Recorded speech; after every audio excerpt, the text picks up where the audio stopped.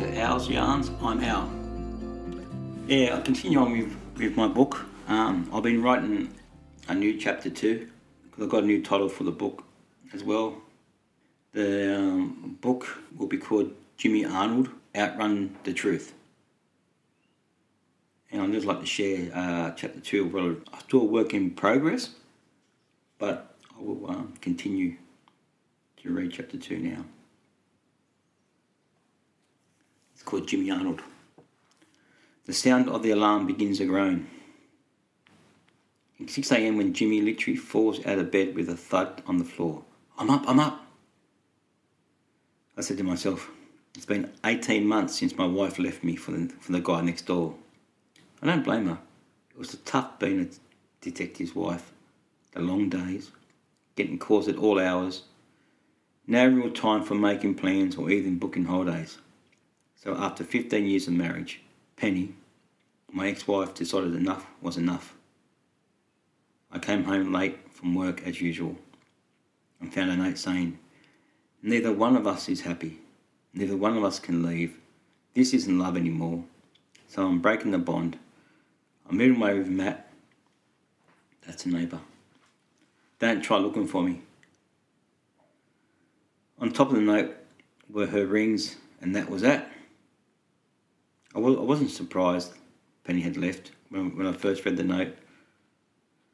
Late that night, I read the note again before I tossed it in the bin and got on with life the best I could for a guy who's in his 50s. We couldn't have children, so at least no one else got hurt.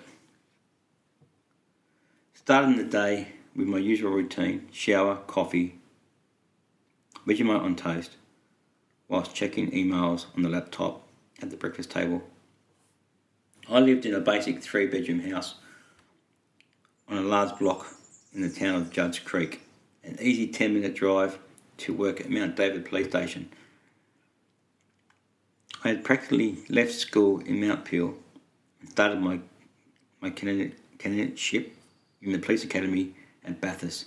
That was 35 years ago now, and the last 15 years I've been a detective. Around the local area, it was mostly petty crime, the odd stolen farm equipment or livestock. Of late, it was firearms that were being stolen from properties which we had no luck of finding. At 7:30 a.m, by the time I arrived at the police station in my blue Volvo wagon with its dented bar, I wasn't much of a car person. As long as it was reliable, that would do me. I barely walked through the front doors when Senior Constable Matt Johnson and the young Constable William Baker came walking out. Jimmy just had a report of a body being found by Mr. and Mrs. Pierce out at Gilman Dyke at their place called Pierce's Sheep Station, number 1279 Bungarra Road in the shearing shed, Matt informed me. I looked at the young William with his camera in hand, looking a bit pale. First murder scene, William? He just nodded. Okay, Matt, I'll follow you and William to the sheep station. Within about 12 minutes, we had arrived at the Pierce's Sheep Station. We drove up towards the shearing shed, which was easy to spot as the local ambulance guys were there already. As we hopped out of the cars and headed towards the shearing shed, a man in his 30s was walking out. As he passed, he briefly introduced himself as Nick and told us he's checking on the kids and be back shortly. As I entered, I noticed the door of the shearing shed had been forced open. Then I noticed a woman in her early 30s standing against what looked like a cabinet at the back of the shearing shed, looking like she had just discovered a dead body. I introduced Senior Constable Matt Johnson, young Constable William Baker, and then myself as Detective James Arnold to Mrs. Pierce, while the ambulance guys just nodded. I then proceeded to ask Mrs. Pierce what had happened here.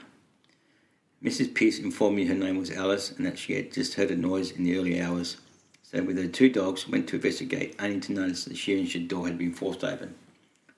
She then entered the shearing shed, looking around with the torch, and practically fell over her dead brother Billy's body lying on the floor. As Alice was talking, I noticed young William taking photos of the body and surroundings of the shearing shed with some colour returning to his face.